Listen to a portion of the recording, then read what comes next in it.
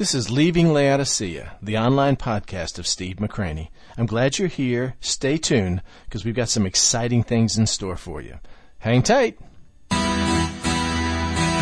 can't handle the truth.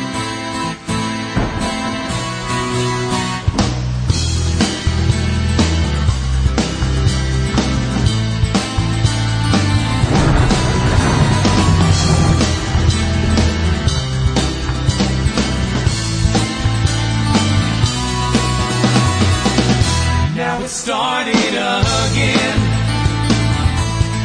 Rain coming down. I'm all alone.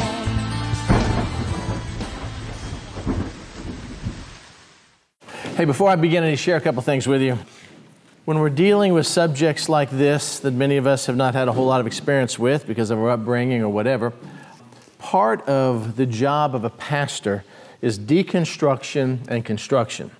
In other words, every one of us have certain opinions about things that have been told to us, or we heard it somewhere, or it sounded good, or some pastor told us, or we learned in school, or something of that nature. And we come to God's Word not with an open mind sometimes, not with a blank slate, but we come to God's Word with preconceived notions, sincerely held convictions that we believe are true.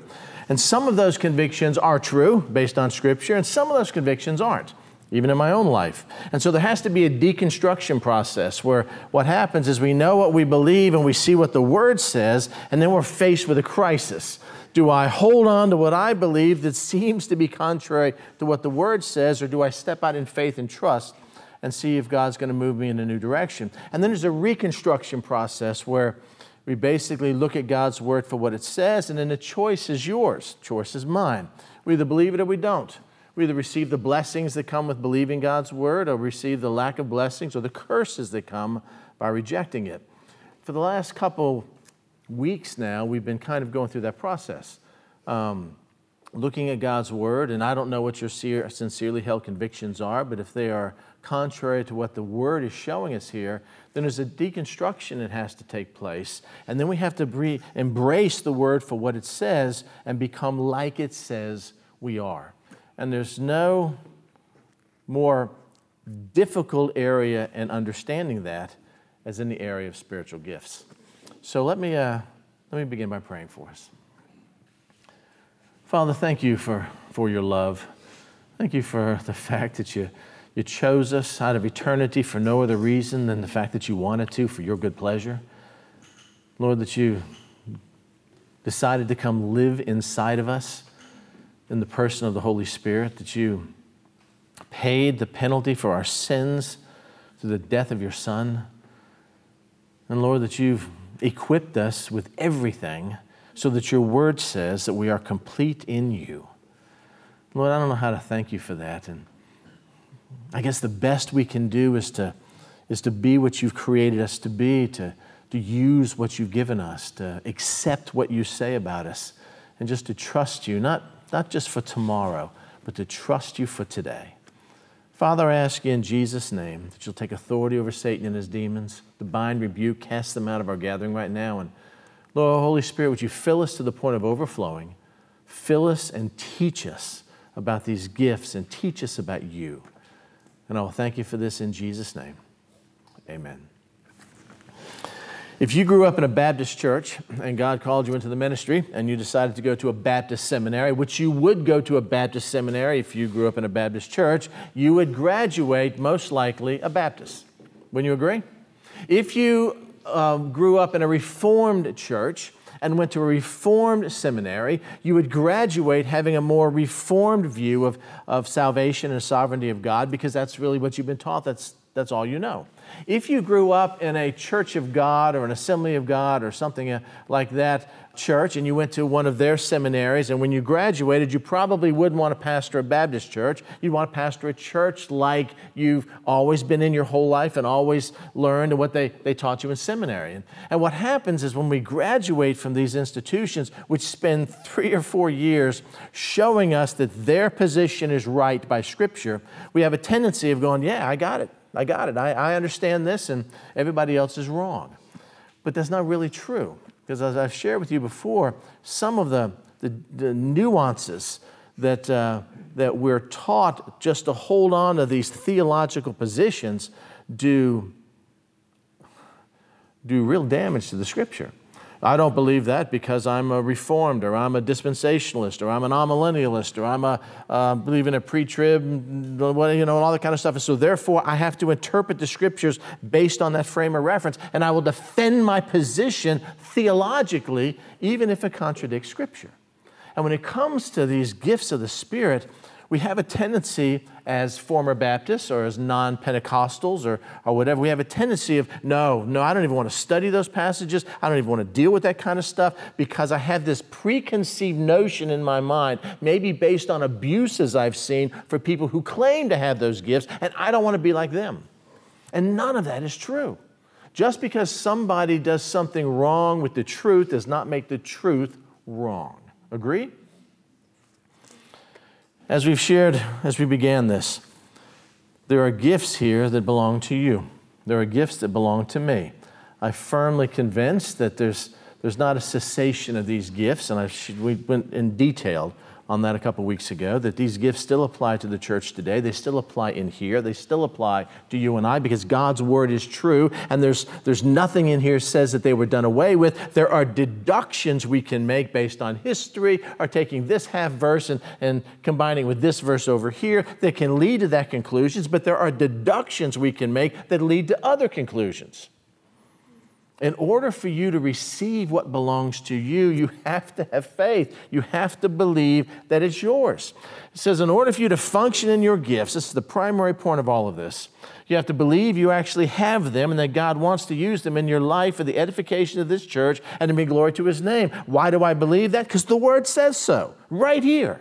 And elsewhere. And so if I don't believe His Word because it makes me feel uncomfortable, or I was taught different, or my parents believe different, or I've deducted something different from that, I'm in error. Because His Word is true even if I disagree with it. Amen?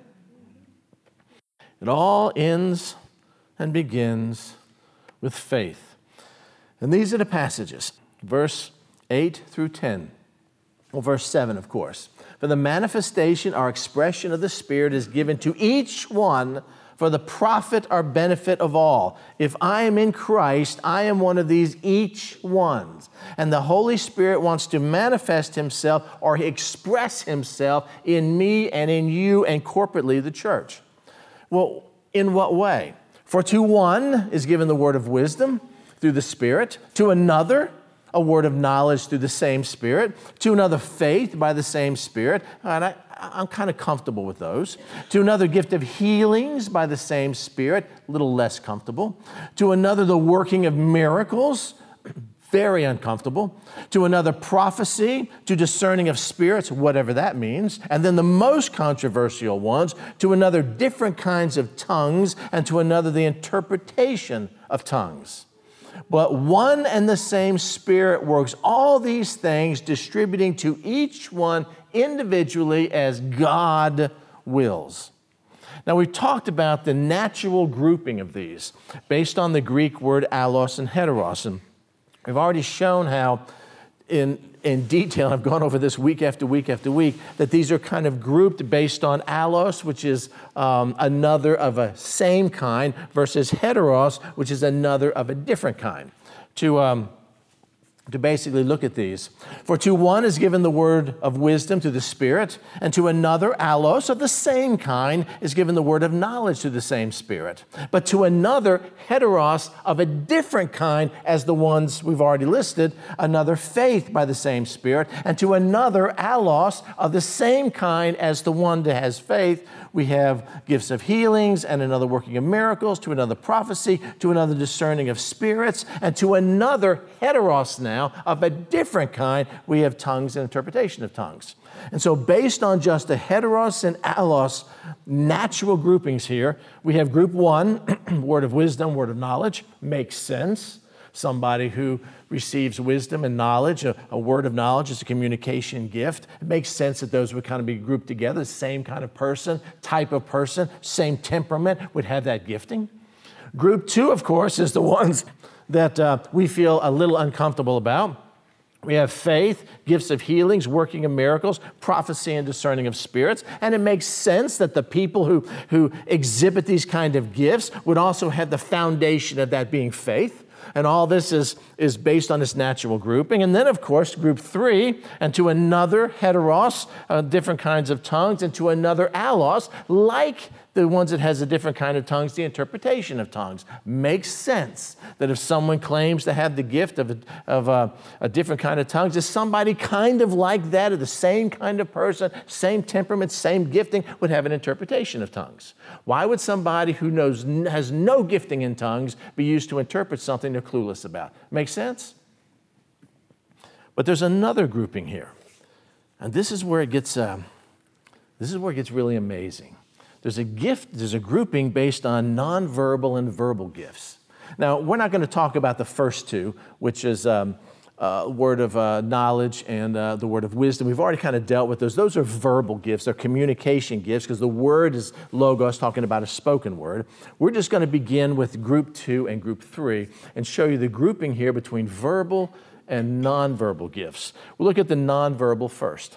Very easy. We have faith. That's a nonverbal gift. That's just something that God gives us to give us some sort of extraordinary faith in circumstances that we have. And we know people who have lived that way or been through circumstances that way, or you have experienced that, maybe fleeting yourself, where there's this crisis going on and I don't know what I'm going to do. And God just gives you incredible faith during a bad report from the doctor or a loss of job or a fracture of a family to persevere through that faith you've never had before, but now He's blessed you with that after the crisis is over, maybe that faith is gone. Yeah, it's a gift of faith He gave me to believe something and to live something based on His word.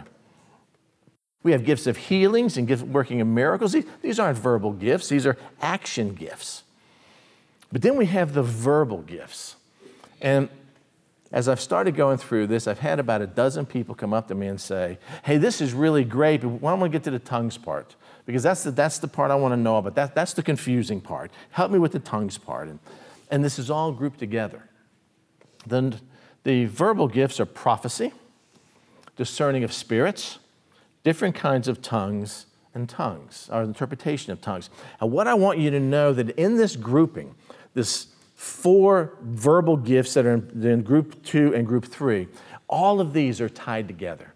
All of these work together as one. You know, discerning of spirits is pretty much what the Bereans did in Acts 17:11.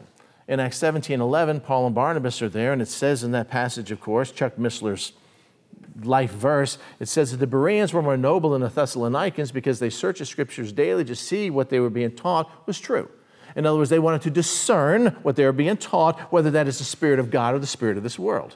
And that's pretty much, we're going to get to this next week, but pretty much that's what discerning of spirits is to be able to be in a situation where verbal gifts are being communicated here and be able to know whether or not this is of God or not of God. These are all tied together: prophecy, discerning of spirits, different kinds of tongues, and interpretation of tongues. And the amazing thing about this is that prophecy and tongues just go hand in hand.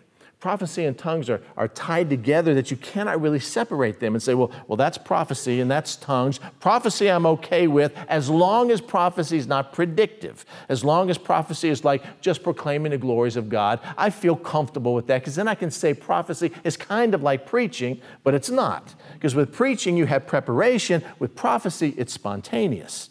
With preaching, I'm coming to you now and I'm proclaiming God's word, but I have studied and I have prayed and I prepared and I've got a PowerPoint and I've got my Bible all marked up and I've got a thing I'm going to read to you at the very end. There's nothing spontaneous about this. Yes, God can use this and I'm praying God will fill me and what comes across is all of God, but this is not prophecy. Prophecy is when something happens spontaneously, even if you don't look at it as predictive, spontaneously where a message comes from God and I'm proclaiming, thus saith the Lord, or here's what I hear God saying, or something of that nature. It's not preaching. It's something far more spiritual. And then you have discerning of spirits and different kinds of tongues and interpretation of tongues, but prophecy and tongues are like Siamese twins, and you find this all through the scripture in the New Testament. Again, just in the passage we're looking at now.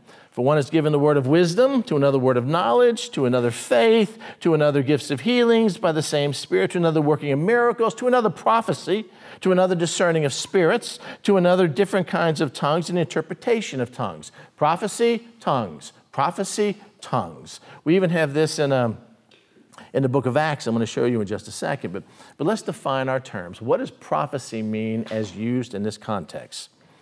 Prophecy means particularly prediction, the foretelling of future events, including the declaration, exhortations, and warnings uttered by the prophets while acting under divine influence.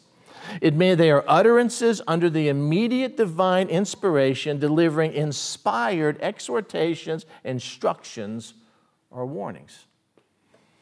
Yeah, I know, but I've seen a lot of false prophets, and I see people say things like, oh, this is going to happen, and the election's going to go this way, and there's going to be a big tsunami that hits, Chicago, which is impossible, and then stuff never really happens. And we're not talking about people who give false prophecies or claim to be prophets. That's what discerning of spirits is all about. What we're talking about is what the Scripture says these gifts involved. And one of the gifts is prophecy. Let me show you how prophecy and tongues are tied together. And this is, again, we're going to delve more into tongues in the next couple of weeks, but in the very beginning, we have Acts chapter 2, where the whole tongue phenomena began. This is when the day of Pentecost had fully come, and this is the time that God decided to fulfill his promise, where the Holy Spirit would come and reside with the church. The mystery, as Ephesians says, of the Old Testament, now revealed in the New Testament. It says, when the day of Pentecost had fully come, matter of fact, go ahead and turn to Acts chapter 2 here. You can follow me as I do this. Had fully come, they were all with one accord in one place.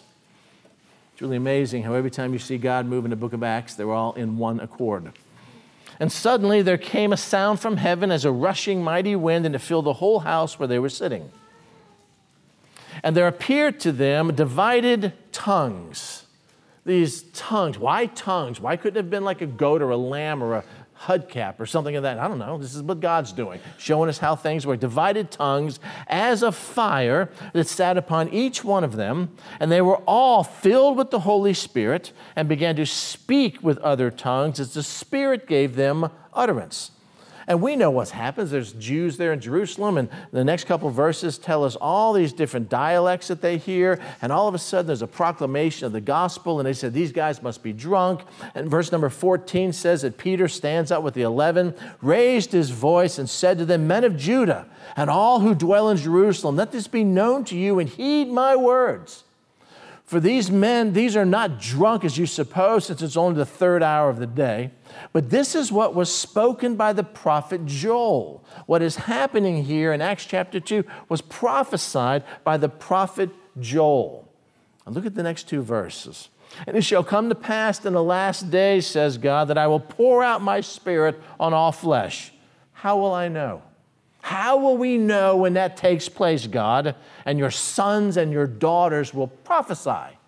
It doesn't say that they'll live righteous lives. It doesn't say that they'll raise the dead or heal the sick, or they'll become missionaries or tithe 20% or all the stuff we kind of associated with it. What it says is when the Holy Spirit comes, when these tongues take place, when this happens, there's a connection here, because when God's Holy Spirit comes, the first sign will be that your sons and daughters will prophesy. This is from Joel now. Your young men will see dreams, and your old will see visions, and your old men shall dream dreams. And on my men servants and my maid servants, I will pour out my Spirit in those days. Again, God, what is the sign? And they shall prophesy. Over and over and over again, we see this picture of God's Holy Spirit being poured out, people being filled with the Holy Spirit. We see this even in the Old Testament. Even a carnal man like Saul, when he was hiding and he didn't want to be the king, and with all the sin in his life, that when God came upon him, all of a sudden he prophesied. You remember? Prophesied. We see this all the time. Holy Spirit comes, people prophesy. Even in the New Testament, if you would go back to 1 Corinthians chapter 12. I want you to follow along with me as we do this. And I want you to see the connection between prophecy and tongues, between these verbal gifts. Verse 12. Paul begins to make application on the stuff he's just said. For as the body is one and has many members, but all the members of that one body, being many, are one body, so also is Christ. The Christ is made up of many members.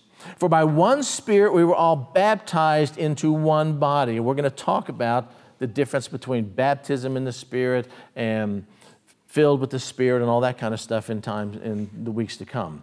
For by one Spirit we were all baptized into one body. Who? Well, everybody. It comes to Christ, whether Jews or Greeks, whether slaves or free, we have all been made to drink into one Spirit. We are baptized, which is immersed, and now we're filled by drinking. It's like you want to sum these two words over, baptized and drink into one Spirit. We are saturated with the Holy Spirit, absolutely saturated on the outside and on the inside. For in fact, the body is not one member, but many. If the foot should say, because I'm not a hand, I am not of the body, is it therefore not of the body? And if the ear should say, because I'm not an eye, I am not of the body, is it therefore not of the body? Logically, verse 17, if the whole body were an eye, where would the hearing? And if the whole were hearing, where would be the smelling? But now God has set the members, each one of them in the body, just as He pleased. And each of those members have gifts. And if they were all one member, where would the body be? But now indeed there are many members, yet one body. And because of that, you have to understand, in the book of 1 Corinthians especially, beginning in chapter number 4, you'll watch Paul change subjects really quick. Boom, boom, boom, boom. And there's just no connection between these. And the idea is Paul has received a whole bunch of questions that the church in Corinth had, which was struggling with many things. And as you're going through this, he's answering those questions. That question, this question, that question, this question, this question. There's schisms going on in the church. There's sin going on in the church. There's people playing one-upmanship in the church. There's lazy people in the church. And so he's dealing with all of these different issues. Here's one of them, verse 21. And if the eye cannot say to the hand, I have no need of you, nor can the head say to the feet, I have no need of you. No, much rather, those members of the body which seem to be weaker are necessary. And those members of the body which we think to be less honorable, on these we bestow greater honor. And our unpresentable parts have greater modesty, but our presentable parts have no need. But God composed the body, having given greater honor to the part which lacks it, that there should be no schism in the body, but that the members should have the same care for one another. We're all together, we're all one, we all have gifts of varying degrees in each of us that God has positioned exactly as He wants. Therefore, as one body, verse 26, and if one member suffers, all the members suffer with it. And if one member is honored, all the members rejoice with it. Now you are the body of Christ and members individually. Okay, I got the teaching, Paul, but what does this have to do with spiritual gifts? And then he brings it home in verse number 28. And God has appointed those in the church, first apostles, second prophets. These aren't preachers, these are prophets. Third, teachers. After that, miracles, then gifts of healings, helps, administrations, variety of tongues. Okay, so does everybody have these same gifts, or do people have different gifts? Verse 29, are all apostles? Now, in the Greek, it's hard in the English. The New American Standard does a better job at this, but in the Greek, when you're asking a question that the answer is obviously no, in the English sometimes it doesn't convey that. The NASB in this particular situation does, and it says something like this, all aren't apostles, are they? Well, no. All aren't prophets, are they? Well, no, because the assumption is no. Are all teachers? No. Are all workers of miracles? No. Do all have the gift of healings? No. Do all speak with tongues? No. Do all interpret? No. Implied. Are some apostles? Well, yes, but not all. Are some prophets? Well, yes. Are some teachers? Got no problem with that. Are some workers of miracles? Kind of gets strange with that one, but the answer is some are yes, some have gifts of healings, some speak with tongues, some interpret, but not all. Verse 31, what am I supposed to do with all of this? But earnestly desire the best or the greater gifts, and yet I show you a more excellent way. And then we break into the love chapter. But you got to understand what that love chapter is. It's in contrast to spiritual gifts. Here's all the spiritual gifts. Here's how the church is struggling, saying, I have this gift and you have this gift and my gift is better than yours, so you're not needed in the body anymore. And Paul dresses them down for that. And then he says, look, we're all different. We're all in the body. We all have these different gifts. I want you to desire spiritual gifts, but not play one-upmanship, because the greatest of all of those regarding these spiritual gifts is love. And then he goes on to give that incredible passage that we read at every wedding. Chapter 13. Though I speak with the tongues, prophecy, tongues of men and angels, and had not love, I have become a sounding brass or a clanging cymbal. If I speak with the tongues of men and angels, you can't even understand what I'm saying. I'm just a gong if I don't have love. Though I have the gift of prophecy, always connected with tongues, and understand all mysteries and have all knowledge, and though I have faith that I can remove mountains, listing these gifts here, and have not love, I am nothing. Though I bestow all my goods to feed the poor, and though I give my body to be burned, but have not love, agape, it profits me nothing. Why? Because love transcends this. Love suffers long and is kind. Love does not envy. Love does not parade itself. It is not puffed up, which the Corinthians were doing, that Paul already talked about in the last chapter. Love does not behave rudely, does not seek its own, is not provoked, thinks no evil, does not rejoice in iniquity, but rejoices in the truth. Love bears all things, believes all things, hopes all things, endures all things. Love never fails. But where there are prophecies, now we're back to the gifts, they will fail. Very next one, where there are tongues, they will cease. Where there is knowledge, it will vanish away. For we know in part and we prophesy in part, but when that which is perfect is come, and we've talked about that, cessationists believe the perfect is the Word of God, which doesn't hold up grammatically. But when Christ comes, who is the perfect, there's no need for these gifts, because we're face to face with Him. For when that which is perfect is come, then that which is in part will be done away. When I was a child, I spoke as a child, I understood as a child, I thought as a child. But when I became a man, I put away childish things. For now we see in a matter dimly, but then when the perfect comes, when Christ comes, face to face. Now I know in part, but then I shall be known, but then I shall know just as I am known. That does not happen when you have the Bible sitting in your lap. I don't know Christ like I am known by Him until He comes. And now there abide faith, hope, and love, these three, but the greatest of these is love. Okay. You have explained the gifts. You've answered the questions that the Corinthians were having, that we have in the church today, about what gift is more important than other gifts. And I speak in tongues and you don't speak in tongues, and so I'm special and you're not. I got a second blessing and you're still on your first blessing, and all that kind of stuff. And then he says, no, we're all part of the body, but we're all different. Love should permeate all of that. But then he goes back to gifts. Then he jumps right back to the topic at hand. And through the next chapter, it's all about prophecy and tongues, prophecy and tongues, prophecy and tongues. It's not gifts of healings. It's not gifts of miracles. It's not faith. It's not word of knowledge. It's not word of wisdom. It's not discerning of spirits. It's prophecy, tongues, prophecy, tongues, prophecy, tongues, because they're all tied together in one. Chapter 14. Pursue love and desire spiritual gifts. Well, what gifts should I desire? Especially that you prophesy. Really? Why? Because when I prophesy, what's happening is God is giving me a message that I'm proclaiming to others. It may be a personal message. It may be a message of exhortation or encouragement. It may be a whole lot of things. As a matter of fact, verse 3 tells us exactly what prophecy is all about. First, verse 2. For he who speaks in a tongue, contrary to prophecy, does not speak to men, but to God. But no one understands him. However, in the Spirit he speaks mysteries. But he who prophesies speaks 1, edification, 2, exhortation, 3, comfort to men. When someone has the gift of prophecy, they are speaking edification, comfort, exhortation, encouragement to others. Well, that's never happened to me, and that's never happened to anybody that I know, and I've been in the church my whole life, and my mom doesn't believe it, my dad doesn't believe it, my pastor doesn't believe it, nobody believes it. Well, that doesn't mean it's not true, because the Scripture lays it out for us. So I was looking for an example to share with you. And I was thinking, okay, I could get 1 million different examples from people that you wouldn't respect. people that maybe have questionable backgrounds or you don't really know. So I figured, let me find somebody who spent his whole life as a preacher of the gospel without scandal, without fail. And let me pick somebody who didn't even live in our dispensation, but he lived back in the Philadelphia church age that everybody would know, who never, ever, ever, ever could be accused of being a charismatic because he was anything but. Charles Haddon Spurgeon.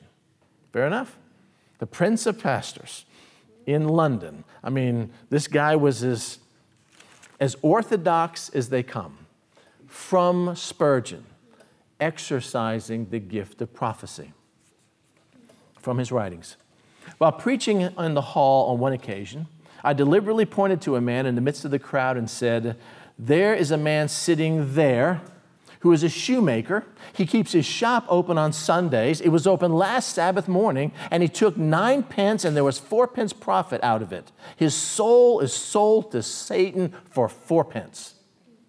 You're sitting in the congregation, and there's 2,000 people at the tabernacle where he preached at, no amplification. You're sitting there, and he reaches out and he points his finger to, like a point to Vic, points his finger and says this prophetic message about him. Here's this guy. This guy's a shoemaker. He leaves his shop open on Sunday. Last Sabbath, he made 9 pence, $9, 90 bucks, and of that, 40 was profit. And you're selling your soul for 40 bucks. A city missionary, when going his rounds, met with this man, and seeing that he was reading one of my sermons, asked the question, "Do you know Mr. Spurgeon?"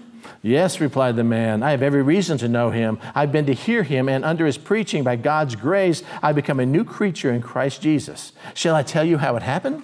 I went to the music hall and took my seat in the middle of the place. Mr. Spurgeon looked at me as if he knew me, and in his sermon he pointed to me and told the congregation that I was a shoemaker and that I kept my shop open on Sundays, and I did, sir. I should not have minded that, but he also said I took 9 pence the Sunday before, and there was 4 pence profit out of it. I did take 9 pence that day, and 4 pence was just the profit, and how he should know that, I could not tell. Then it struck me that it was God who had spoken to my soul through him. So I shut up my shop the next Sunday. At first, I was afraid to go again to hear him, lest he should tell the people more about me. But afterwards, I went, and the Lord met with me and saved my soul."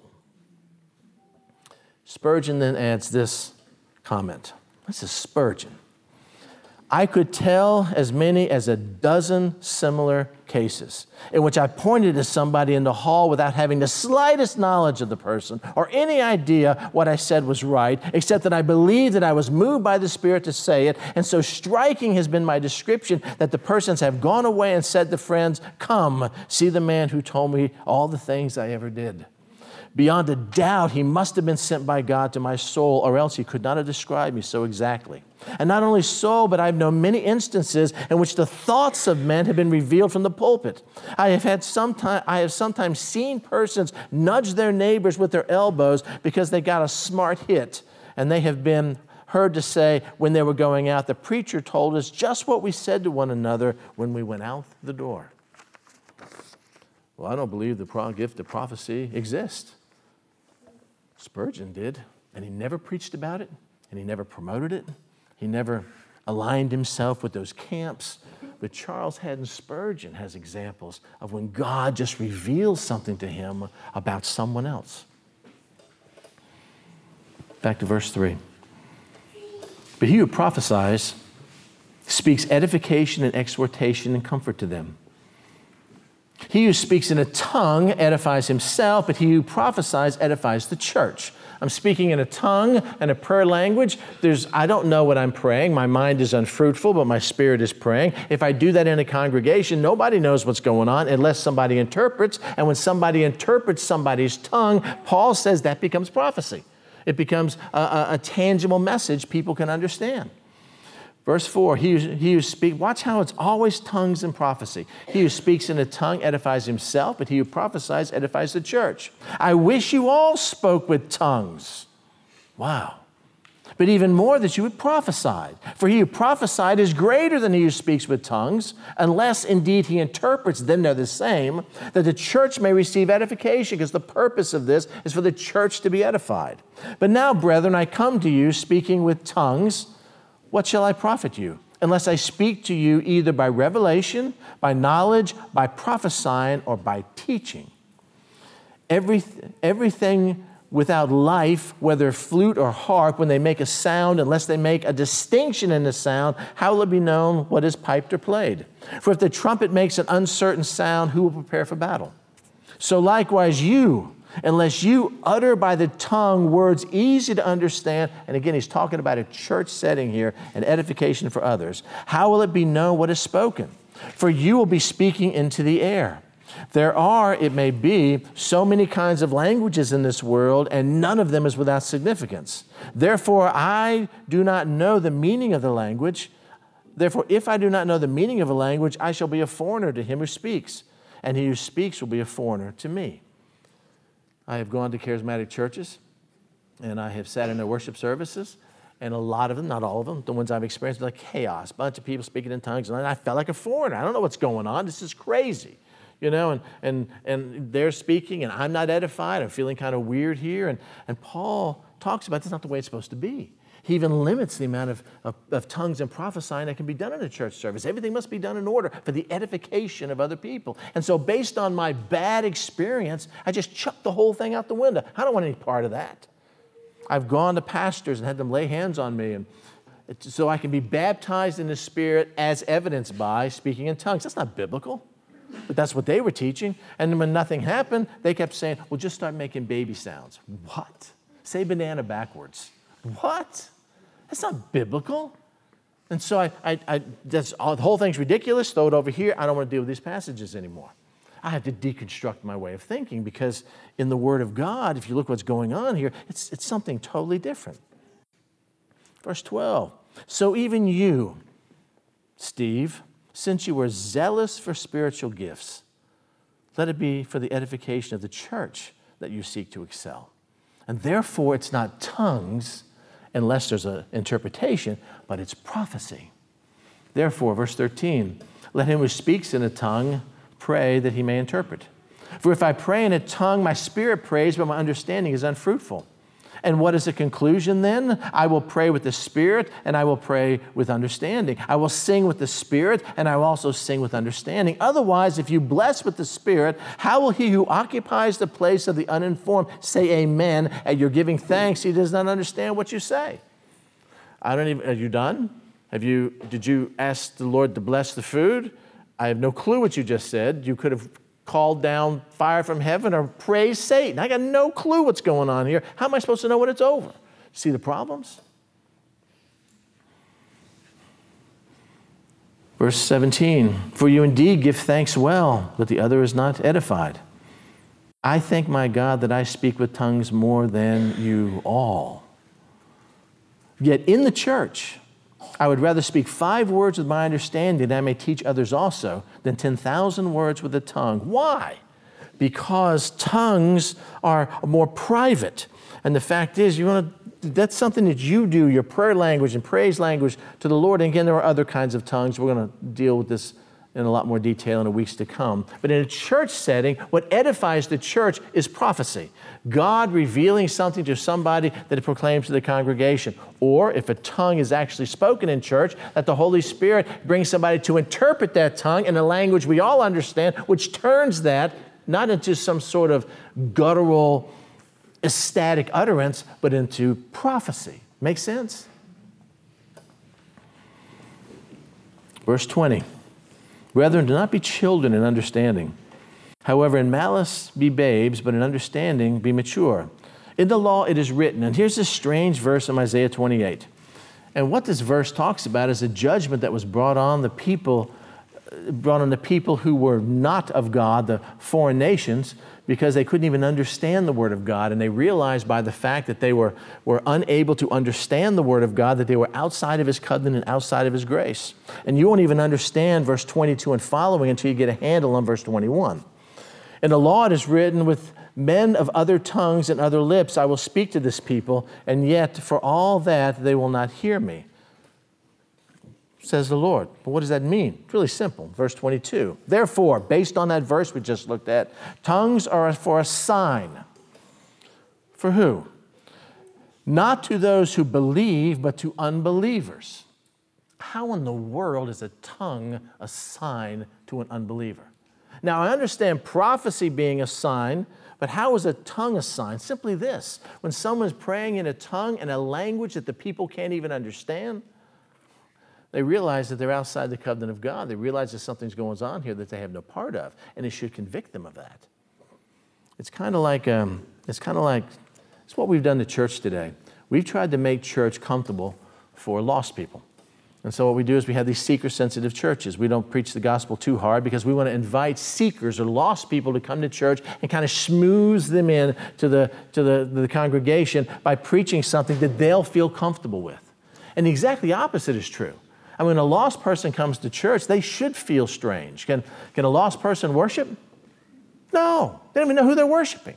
The most they can do is watch us worship. And they watch us worship, and they watch us be caught up in the ecstasy of knowing who God is and rejoicing in who He is. And maybe there's a prophetic message, or maybe there's a tongue with an interpretation, or who knows what's going on. But the fact is that all this stuff is going on they can't even relate to. It's a sign to them saying, you're not part of the family. You're not a child of God. You're not part of what's happening here. Verse 22, therefore tongues are for a sign, not to those who believe, but to unbelievers. But prophecy is not for unbelievers, but for those who believe. Exactly. It's a word of exhortation and comfort. Therefore, if the whole church comes together in one place and all speak with tongues, and there comes in those who are uninformed or unbelievers, will they not say that you're out of your mind? I was a believer and I said they were out of their mind. But if all prophesy, now I'm coming to a church now and people are prophesying, like it was with Charles Haddon Spurgeon. And I walk into the church full of my sin and full of my rebellion. Nobody knows, just as good as anybody else in here, and I'm just going to sit here in my anonymity. And then all of a sudden something happens and a prophecy is given that reveals the depth of the sin in my heart. All of a sudden now I'm convicted. All of a sudden now I'm broken. Look what the verse says.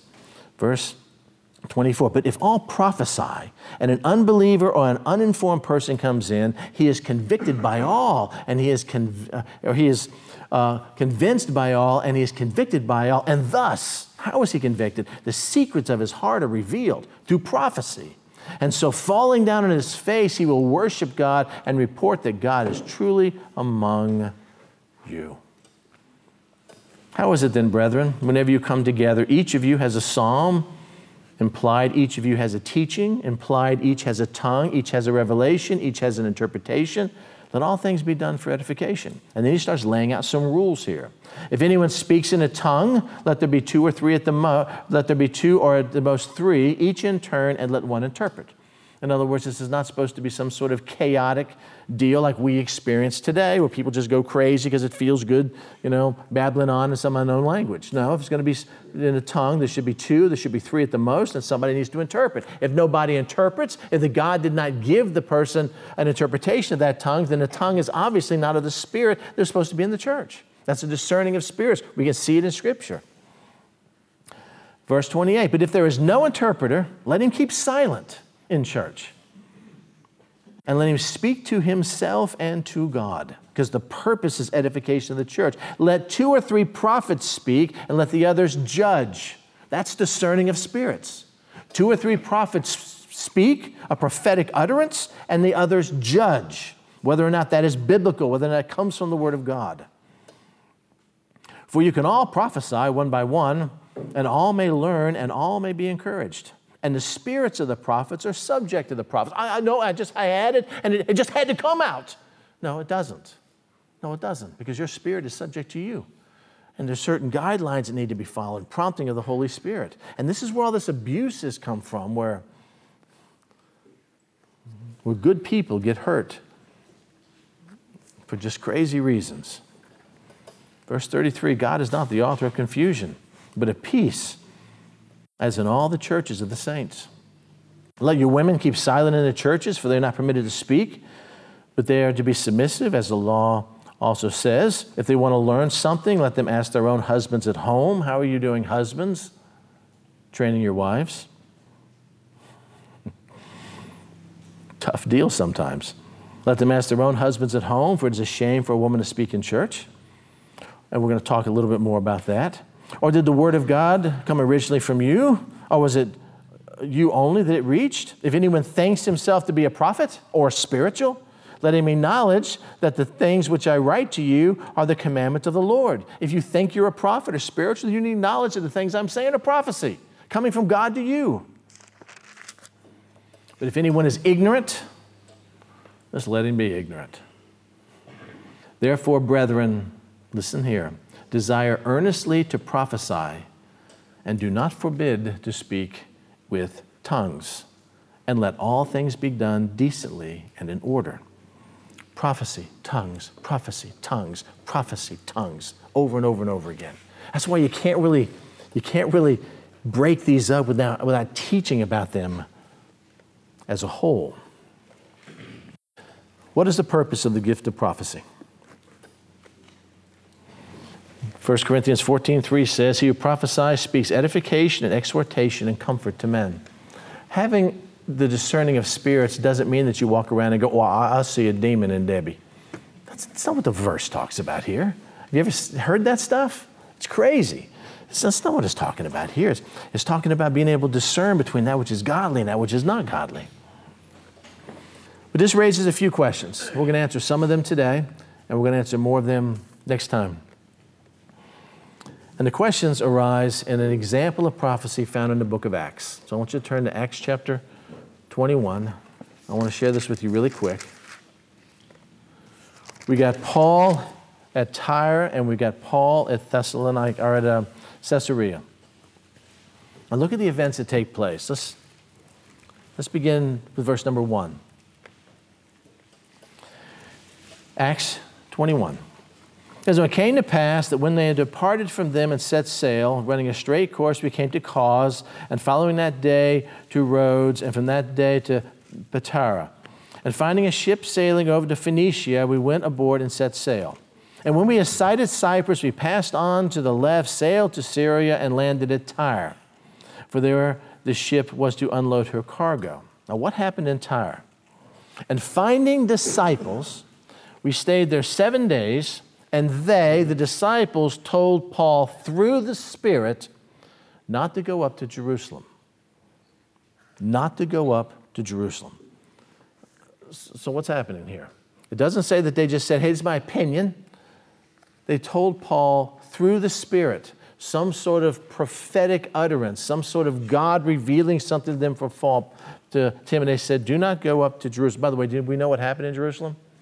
And he was arrested, and it was the rest of his life under lock and key.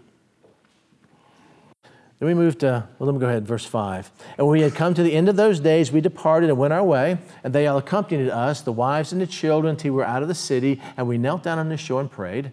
Don't go to Jerusalem, and Paul's still heading to Jerusalem.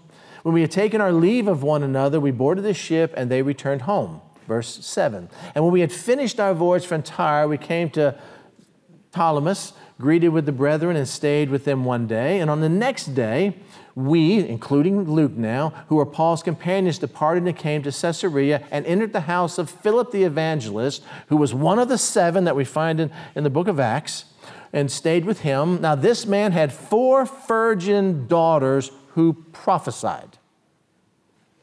Wow. 4 virgin daughters who prophesied. Didn't I just read that a woman is to remain silent in church? But here we've got 4 virgin daughters that prophesy. So I guess it's okay for women to prophesy. It's just not to have an authoritative position in church, teaching and stuff of that nature. Questions? We have Philip's daughter. And then we have this guy named Agabus. I don't know if you know much about Agabus, but Agabus was this guy that God had already used, and he spoke a prophecy, a predicted prophecy about a great famine coming to Jerusalem. And so Paul gathered churches, or offerings from all the Gentile churches, and took it to Jerusalem based on this man's prophecy. Well, here he comes again. Verse 10, and as we stayed many days, a certain prophet named Agabus came down from Judea. And when he had come to us, he took Paul's belt, bound his own hands and feet, and said, "Thus says the Holy Spirit, so shall the Jews at Jerusalem bind the man who owns this belt and deliver him into the hands of the Gentiles." Now when we, Luke included, heard those things, both we and those of that place pleaded with him not to go to Jerusalem. Then Paul answered, "What do you mean by weeping and breaking my heart? For I'm already not only to be bound, but also to die at Jerusalem for the name of the Lord Jesus." And when he would not be persuaded, we ceased, saying, "The will of the Lord be done." No, what's happening here? What's happening here? I have some questions. First question, does this mean women can prophesy? And yes, you'll find in these passages, your sons and daughters shall prophesy. Your men servants and maid servants shall prophesy. We will talk about that. Anna was a prophet in Luke 2. Well, what about 1 Corinthians 4, 2 through 40, and 1 Timothy 2, 15, 12 through 15, which talks about a woman having authority? It's not an authoritative position. This is a spontaneous gift God has given one of his children, who happens to be a woman, who proclaims that gift. Does the fact that they were unmarried virgins have anything to do with these daughters' ability to prophesy? No. Not at all. That just happens to be how it is. It doesn't mean that you can only prophesy if you're an unmarried virgin. Anyway, we're going to talk more about that later. And what did they prophesy? We don't know. But it appears, based on the context of all of that, that they said, "Don't go to Jerusalem." And we don't know why. We don't know what was going to happen. We later found out, but we don't know. What words did they have for Paul? Again, those words aren't listed, but the message is that they told Paul through the Spirit not to go to Jerusalem. Again, it's not the first time we encountered Agabus. Acts 11 talks about the fact that he had given a prophecy about the church in Jerusalem. But again, how did Agabus receive the word he spoke to Paul? We don't know. Doesn't say. Maybe he got that word and actually met Paul, or maybe when he was with Paul that God gave him that word. It's kind of like in Acts chapter 13 when there are teachers and the prophets of the church are together and God speaks in their midst and tells them to set apart Paul and Barnabas for the work that he has. How did that happen? We don't know. We just know the result is that it did. How did Luke and the others respond to this prophecy? They made a cardinal error, the same error that you and I make. They interpreted the prophecy and then made application. God gives me a message, and I immediately, before I share that message, I'm interpreting that message, and then I'm giving application to that message. That's not my job. My job is just to communicate the message. You see the difference? How did Paul respond?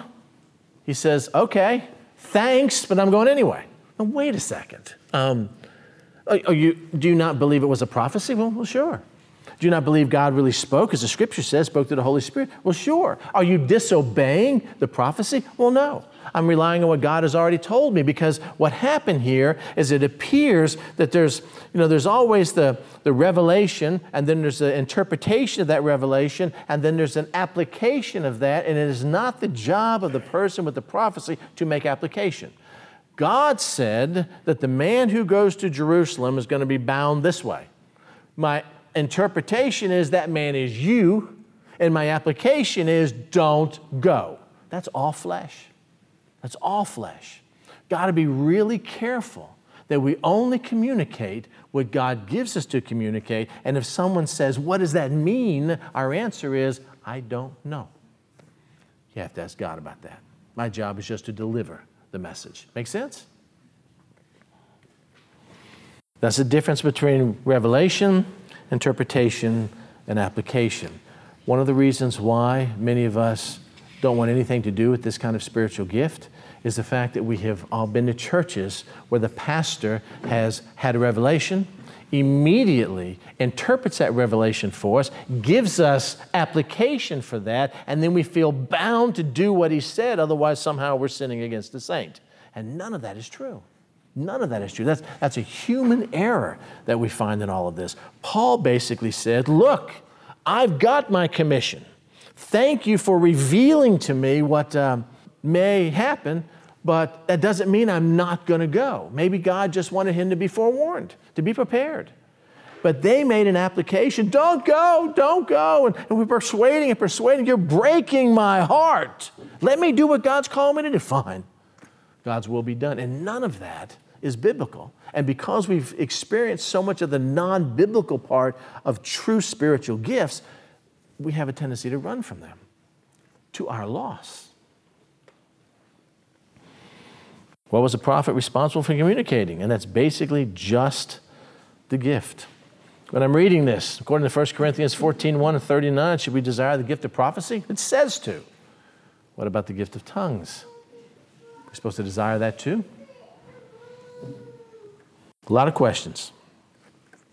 And so instead of bringing this to a conclusion and an application, I'm going to show you some of the stuff that we're still going to deal with next week.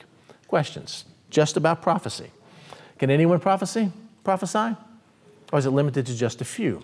You need to understand there's a difference between a prophet and someone who prophesies. Every prophet prophesies, but not everyone who prophesies is a prophet. You understand the difference? If you don't, we'll talk about that next week. 2, where does prophecy come from?